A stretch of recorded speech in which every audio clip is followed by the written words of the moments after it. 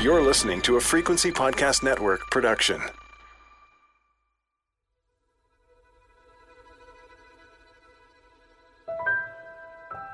It's coming up to Christmas. I'm thinking about Brandon Kearney, how he loved to sit and stare at the Christmas tree lights. And Brandon's mom, still holding that small flicker of hope that her boy will come home for Christmas one day. I'm remembering Desmond Sr.'s last Christmas gift to his son, an MP3 player, the final gift he would ever give his boy. The holidays, all holidays, are hard for the families of the missing. There is an incredible chocolate and candy shop on the island near where I live. Coombs Country Candy has been making handmade candy canes, mouth-watering chocolate, and peanut brittle for over 50 years. I pop in for stocking stuffers, and on my way out, I spot a new missing poster in the window. Professor Kim Rossmo's uneasy acknowledgement crosses my mind, that it may take more missing men in order for a pattern to clearly emerge.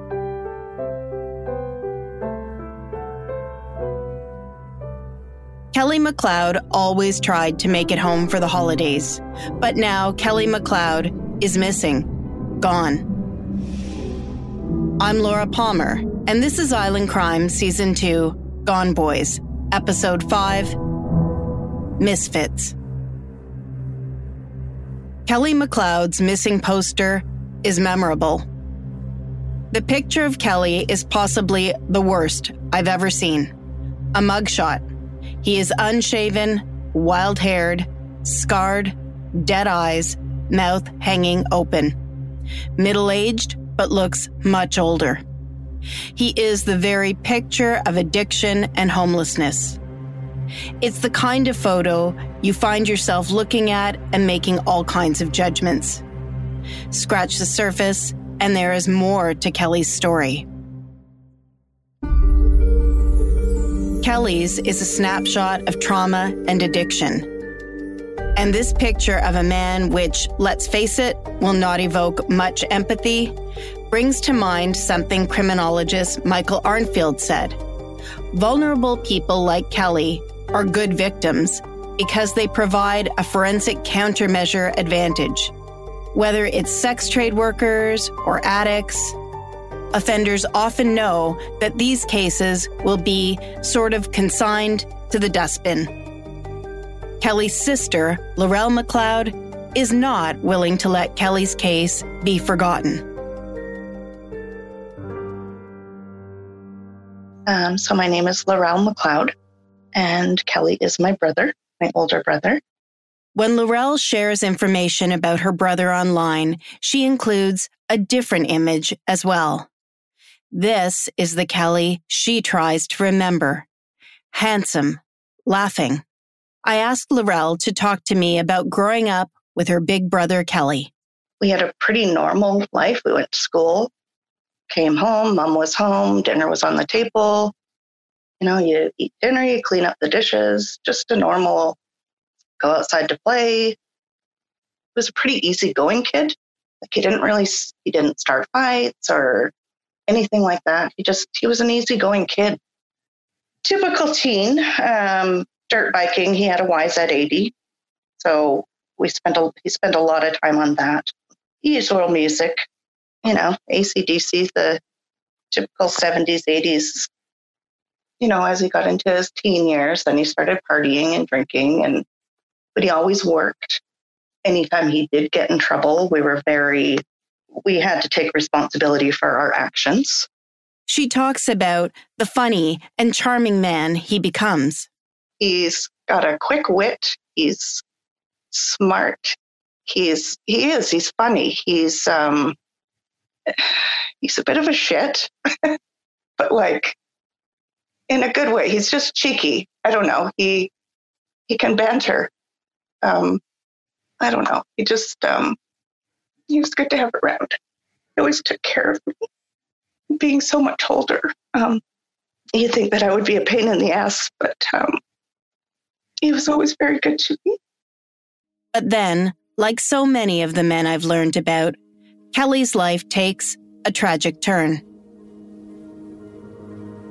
He dove into water and there was not enough water. And so he ended up breaking his neck. He was in Shaughnessy Hospital for quite a long time. Probably must have been about 15 or 16, I think. So he would have been, 24?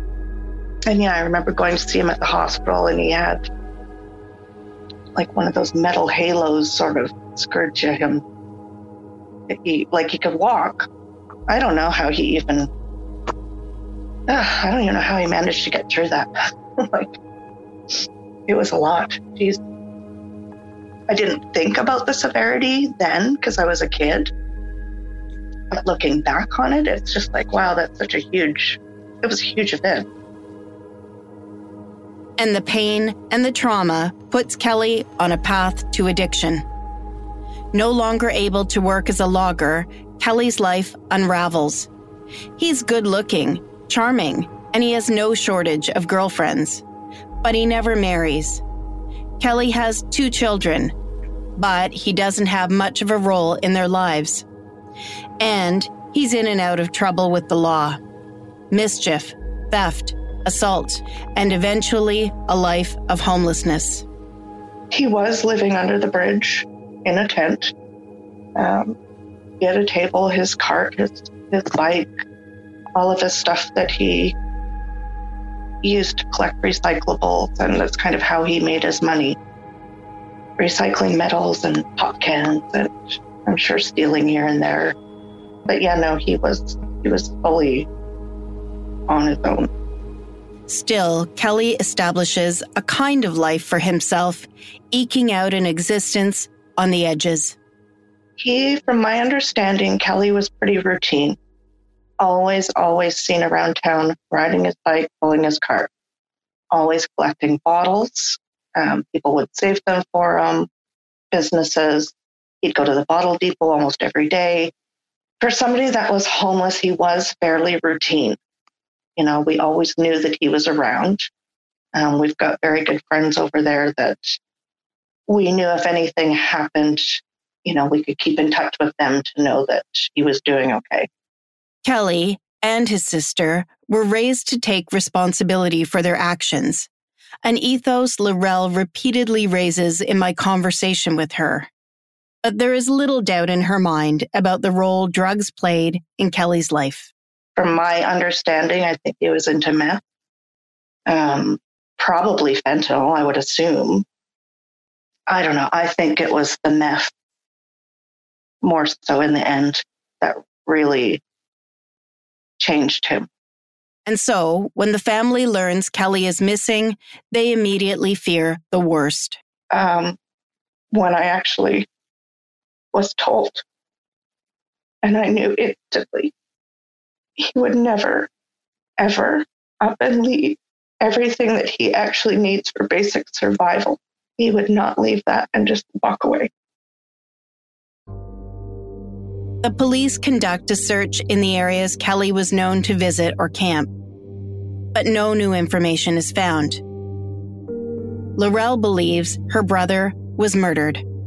I believe they know what they're doing. I think that they absolutely know everything. It's just a matter, I worry, can they do anything about it? Was Kelly killed over a drug debt? Did he steal from the wrong people? Was he targeted by vigilantes? I have been told, and of course it's hearsay because I've heard nothing from the police to confirm, but I have been told they put him in the river. I don't know if that's true. While I'm working on this series, a young man in Campbell River is lit on fire while sleeping under a bridge. Another older homeless man is fatally assaulted in the same community just 1 month later. I don't know. It's just, it has to stop. Like, it's not okay.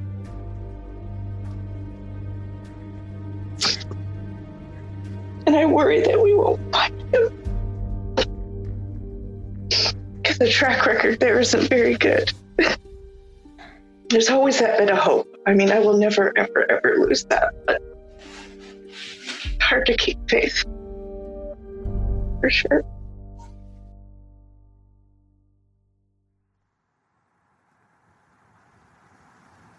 Campbell River is about an hour and a half up the coast from Port Alberni, the place Brandon Kearney once called home. You'll remember we spoke to his mom and dad in episode 1 about how he was forever changed following a brain injury. Port Alberni is another island community where men on the margins are vanishing. My name is Stacy Johnston. I worked in a drop-in center, and that was where marginalized people could come in and stop in for a coffee. It was a safe place. I meet Stacy outside her home in Port Alberni. She's an attractive middle-aged woman with long blonde hair and pretty blue-green eyes. One day, this young man came in, and he was all scruffy. He looked like he'd been out in the bush for probably a month, and that's how I met Brandon. And then he started coming in probably every day after that, and we would sit and chat. He was like to talk about religion, and so very interesting. Stacy came to know Brandon Kearney well over the years and years of conversation at the drop-in center. And in time, she begins to understand why Brandon had trouble conforming and belonging here. If you just had a quick little conversation with him, you would have no idea that he had a brain injury.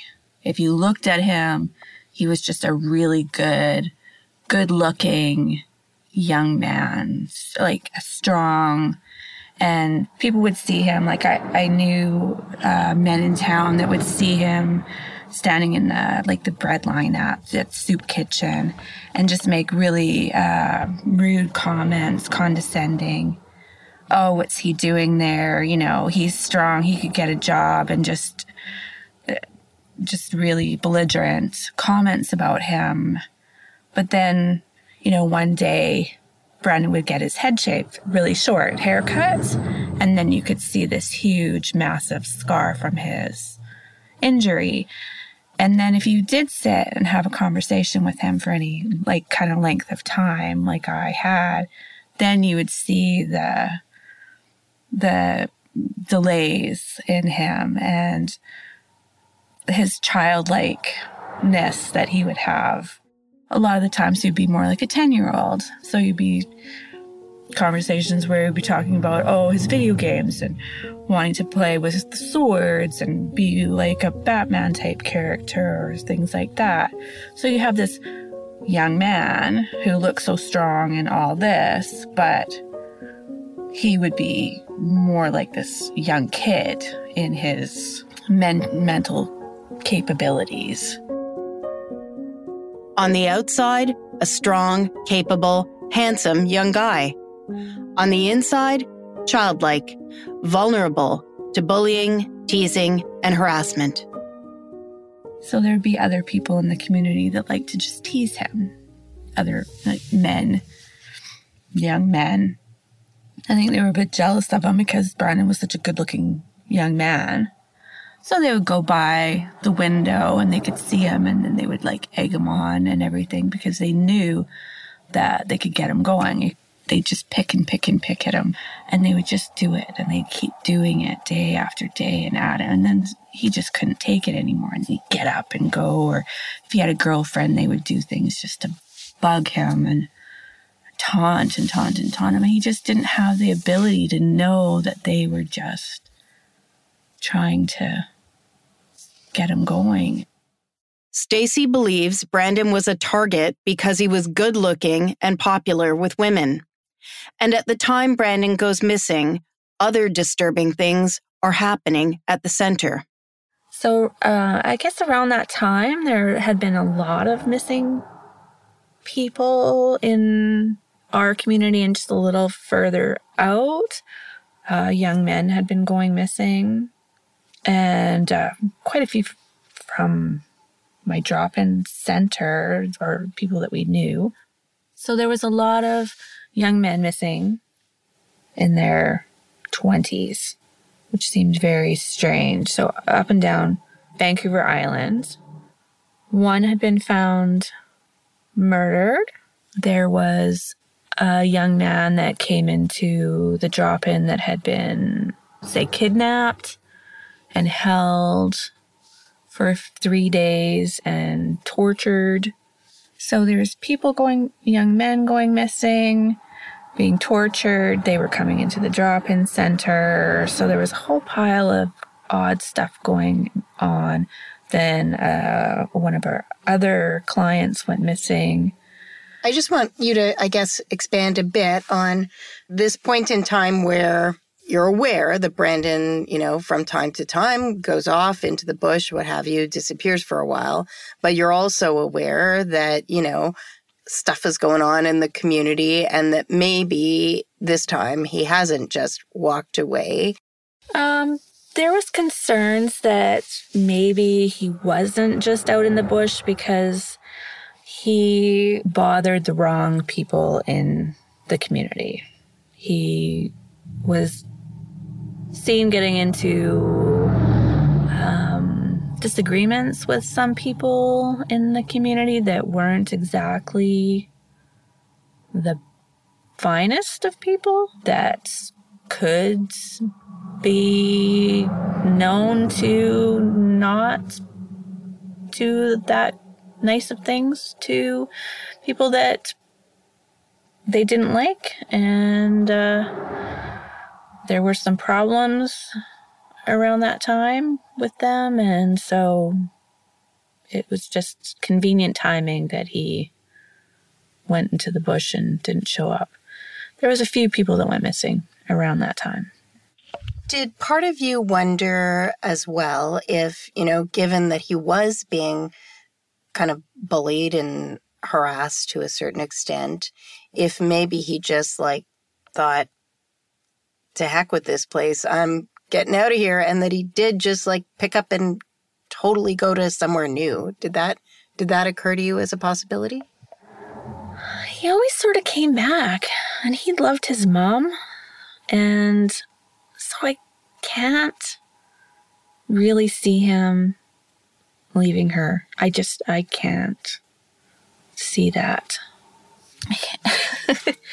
He always reminded me of this, a puppy, this big puppy for his body, that just always just really wanted to be there and just lovey, helpful, and just super excited to see you, and just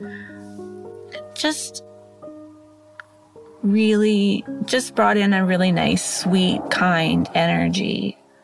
That's the person I knew, and that's what he brought into my world.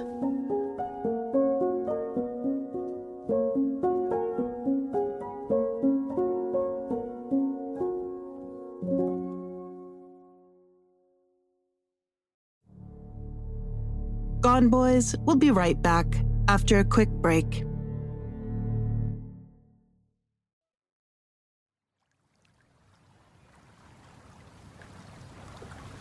From where Stacy sits, she sees young men disappearing, being abducted, and murdered. And so when Brandon Kearney vanishes, despite the fact she knows he loves the wilderness, she's concerned that he has met with foul play. Brandon's uncle also worked with marginalized people in Port Alberni. Mark Kearney, Brandon's uncle. I worked in with the provincial homeless program for years and years, and I did work with Brandon as well as being his uncle. I meet up with him at a beach where I sometimes take my dog for a swim. It's tough to wrap my head around the hard-scrabble world of the drop-in center and the fact that this pretty park is just a 10-minute drive away. Mark and I sit in my vehicle and look out at the long, narrow Alberni Inlet stretching in from Barkley Sound. He is open and thoughtful as he reflects on his nephew's life. Brandon, and anybody who knows him will tell you this. Brandon had a sense of right and wrong.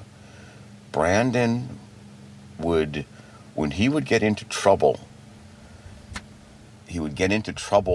protecting somebody. Excuse me.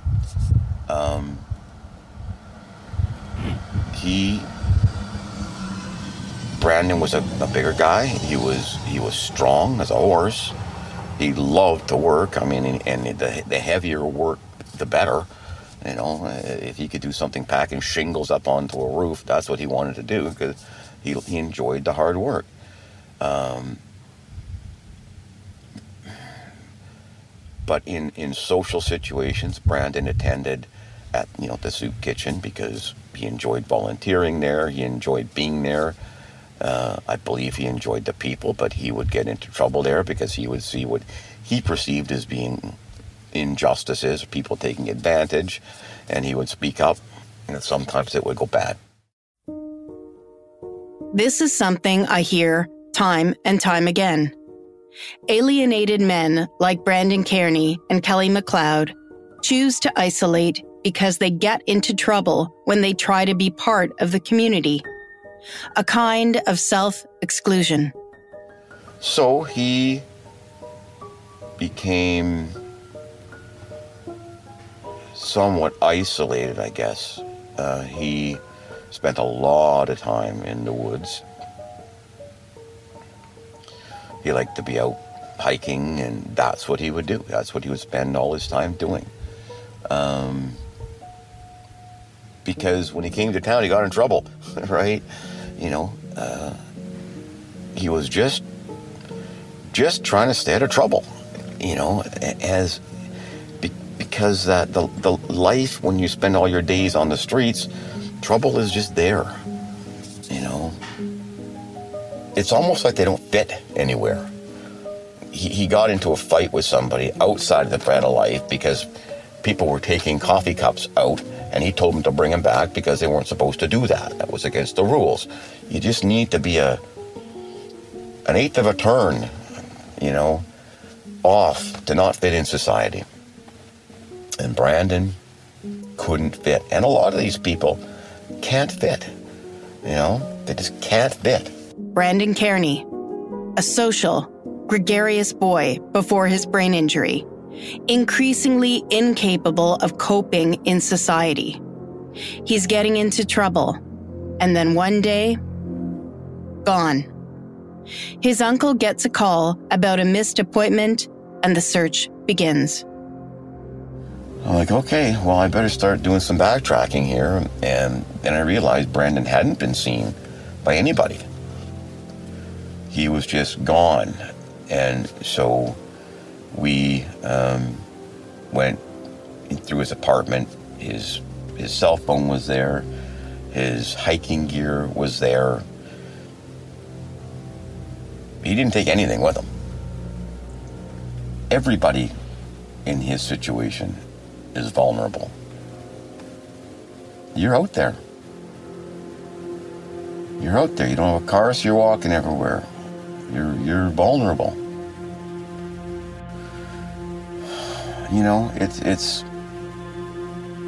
It's about survival. I'm deep into my research about the missing men when a story breaks that shifts my perspective on the circumstances here. A dirt biker got a terrifying surprise in the gravel pit just beyond these trees on Melrose Forest Service Road in Whiskey Creek on Sunday, when at around 2 p.m. he came upon a dead body in the clearing. When first responders arrived, they found 2 more people dead in a burned-out RV and a 4th person suffering gunshot wounds, but still alive in a second RV. I have talked to investigators who said it was a grisly scene. The Czech TV coverage shows a scene straight out of Breaking Bad. Burned out vehicles, run-down RVs. Except this isn't New Mexico. This is the Pacific Northwest. 3 dead bodies, 4 dead dogs, 1 man still alive, and bodies burned beyond recognition. These people were living in the woods. In the days following the discovery, outreach workers speak out about how a growing number of homeless people are moving deeper into the forest to escape what is described to me by multiple sources as vigilante behavior. One worker says she knows of 16 such encampments near Parksville, the community closest to the Whiskey Creek murder site. Parksville and its close neighbor Qualicum Beach are 2 of the island's most beloved tourist spots. Gorgeous coastline, mild climate, packed with retirement communities and golf courses. Men on the margins are unwelcome by many here. For a time after the only shelter closes, homeless here slept in a church cemetery. Could some of Vancouver Island's missing men be living in the forests? I decide to go out and see for myself what's happening. But first, I need a guide.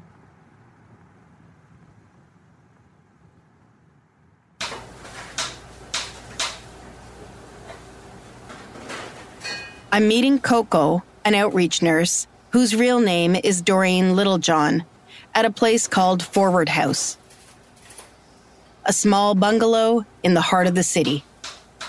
They support people with mental health or addiction issues and offer a safe place to watch TV, do some art, or do your laundry. I'm welcomed by a young woman covered in tattoos, hovering over homemade soup and pulling freshly baked buns from the oven. Coco arrives in a flurry of activity. She's about 5 feet tall with a crisp ash blonde haircut and sparkling dark eyes. She has agreed to let me accompany her and her colleague Emma on their regular Thursday route. Emma is a government employee, a community integration specialist. Anything she says will have to be vetted, so we agree that Coco will do the talking. This is an old van. Yep, and then Emma, if there's something that I'm missing, we're really a tag team, a good tag team.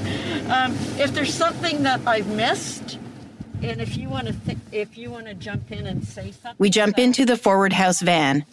As we head to a church to pick up some brown bag lunches, we talk. I'm a registered nurse, and I've worked in community with what I would classify as very vulnerable populations. Most of my career, I would say that I'm kind of an expert in working with street involved people that have multiple barriers. And as she drives, Coco describes the us and them climate she is working in.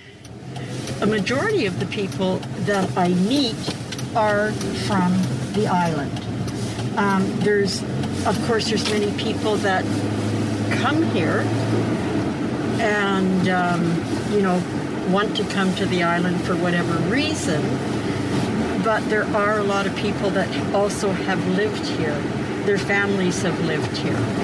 So when I first moved to Oceanside, I had great difficulty when I was looking at the community in terms of us and them. And I was meeting the people that were in the community that were very vulnerable and I think very marginalized. And I was talking to them and understanding that they lived in this community and they were part of this community, but they were like the shadows in the community. It was something that wasn't talked about or looked at as they're not our problem, they're not from here, we don't have to deal with it. Shadows. Coco's description of the men she works with is perfect, and it's very much in line with how I've come to view the missing men I've been learning about. There's lots of wonderful, caring people in this community, But the political climate in this community is we will not have shelters, we will not support people who are homeless. It's us and them.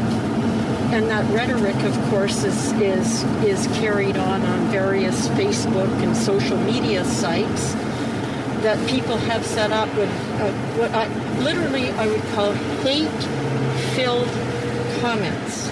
There's no acceptance. And that Facebook page Coco mentions, it sprung up at a time when there was a fight over proposed supported housing in the community. I can't begin to tell you how horrible it was. Because why? Because we were trying to have a supported housing in this community, and this community didn't want it. It would lead to drug use. It would lead to problems with all sorts of problems with the community. They're going to be drug users. They're going to affect your property values. We shouldn't allow them. They shouldn't be near the services. If we put our retirement housing in, it's going to destroy the piece of the retirement. It was just so much negative, horrible rhetoric, and it was all it was fear-based. I sign up to the group to see for myself what Coco is talking about. Skids, marginals, hobos, junkies, thieves, creepy people. That's how the thousands of people who are part of this group characterize the men living in the woods around their community. There is a legitimate concern about property crime expressed here, and a lot of talk of taking matters into their own hands. And yet, there are many people who are helping. We arrive at a church where there is a regular weekly lunch service, homemade soup, lunches to take away. And today they are handing out truly impressive waterproof backpacks filled with supplies. And they all have tarps at the front. Okay, thank you. Yes, I saw that. That's awesome.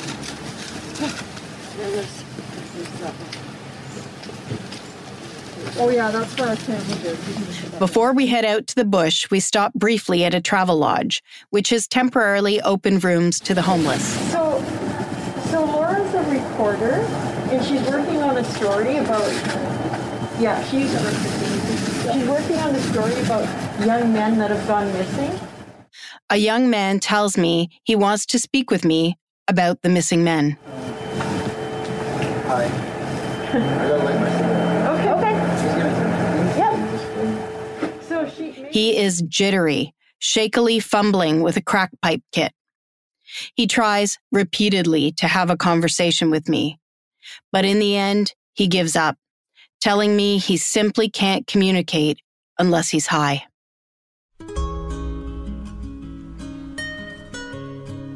As I watch this young, addicted man, I think about the fentanyl epidemic here on the West Coast. This part of Canada has an escalating overdose crisis. Over 1,000 people died here last year, and the vast majority of those deaths were young to middle-aged men. Coco tells me on this day last year, they checked in on one of their regular campers, only to find him dead in his bed. He died of an overdose. She talks about a teenager she helped on the side of a highway recently, high on fentanyl at the time. We pull up beside a bridge over the beautiful Englishman River. I've spent time at a gorgeous park just on the other side. The scene under the bridge is a far cry from the pristine camping spot I enjoyed last summer. So we're just walking in under a bridge. There's some shopping carts with some belongings and some recycling bins. There's Will. You're going to meet us up here. You're going to meet another young man. The good thing about the Orange Bridge, it's noisy, but if they're camping here, they don't have the rain pouring on them. Yeah. Hey, Will, good for you.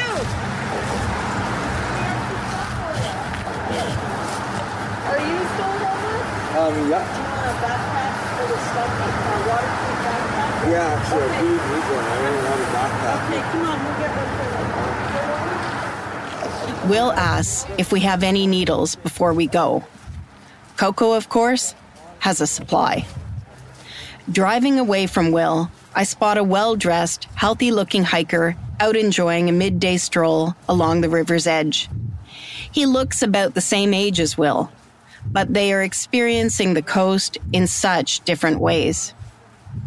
We search for a young woman who was reported living out in the woods alone. She was spotted by a local out riding her horse on the trails. Again, the contrast is jarring. Next, we head just outside of town, past rows of new cookie-cutter houses in a brand new subdivision. Coco pulls over, and we begin walking into the forest. They're so far in that we haven't been bringing the lunches in. We do have them follow us out. Right.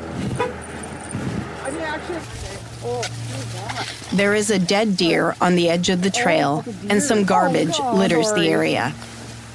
A dismantled deer.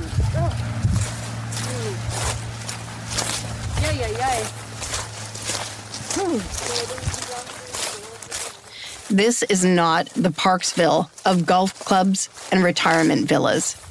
Like they move further and further in, so people can't find them.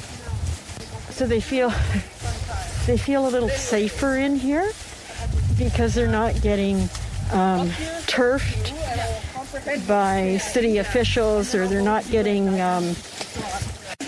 flack from the community. This is a decoy tent here that they set up. So explain that to me. The decoy tent was set up so if people were going to get angry about people camping, they could take it out on the decoy tent where there's no people.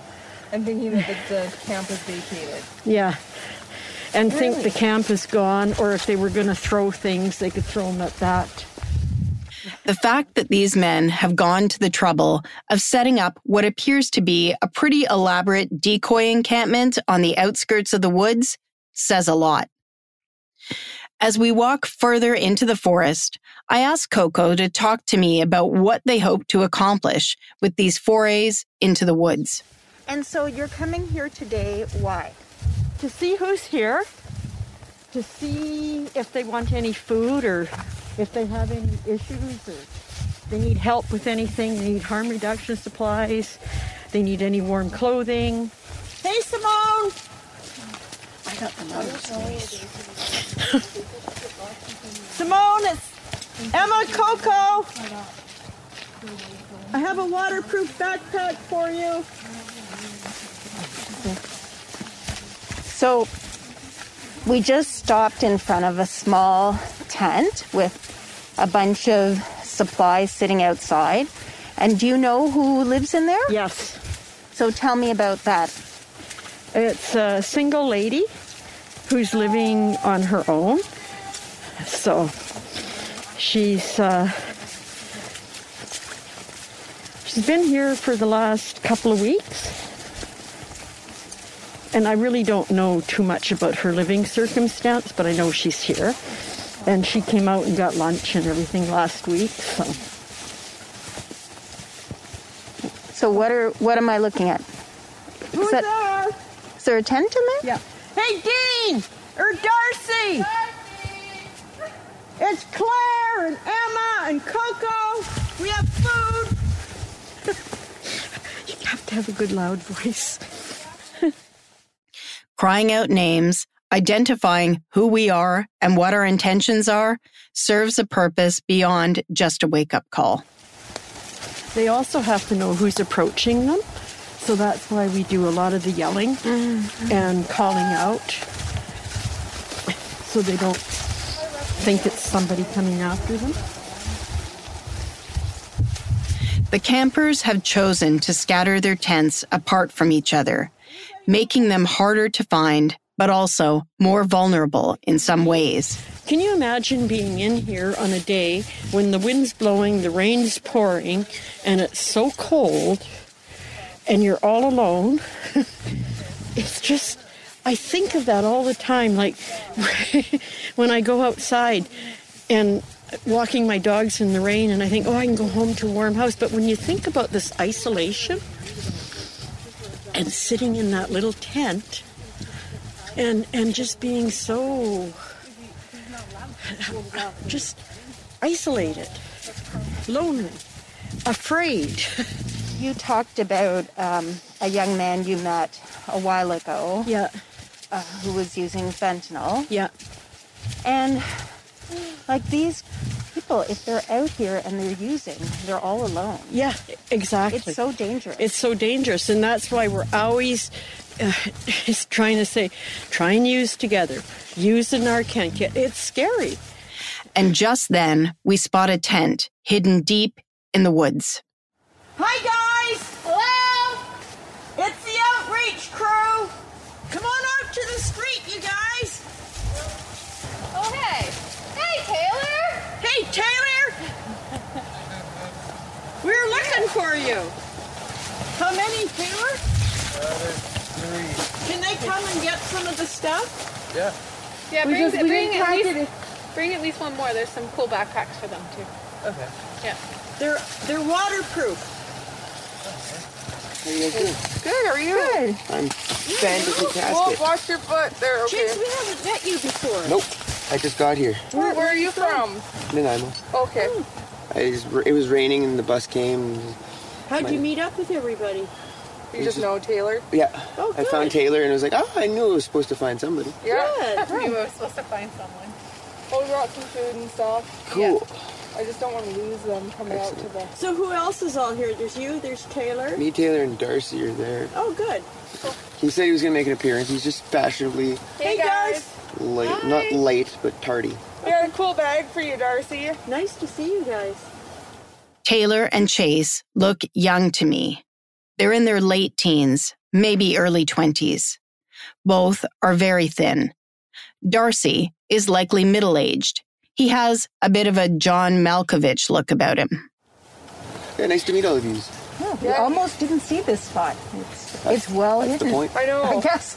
It's a whole lot more peaceful here than it is in Nanaimo, so I think I'm going to just I can't say move here because I'm homeless anyways, but come be homeless here. There's a pathway through there and it's a lot easier. Can we go back that way? Good to know. Do you guys want some help? You lead. Same way? Well, which way should we go? Show me. Follow me. Okay. Oh, I didn't even know the easy way was this way. I was going to get that. I really am new on this. They are all friendly and alert, and they seem happy to meet the outreach team. I tell them about the work I'm doing, trying to learn about why men are going missing on the island. They share emails, phone numbers, and Facebook connections with me. In the weeks that follow, I try repeatedly to reach them again to see if they have thought of anything I should know. I hear nothing. They are shadows.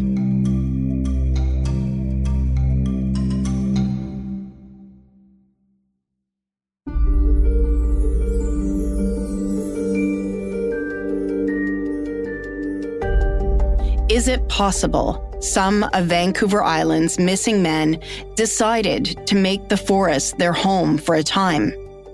Could any of them still be out there? I'm struck by the significance of marginalized people moving deeper and deeper into the woods to avoid conflicts.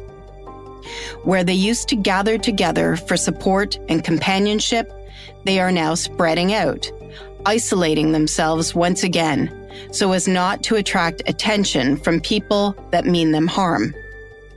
Men finding it hard to fit in, falling through the cracks, and perhaps creating what criminologist Michael Arnfield described as an available stock pond of victims for a serial murderer.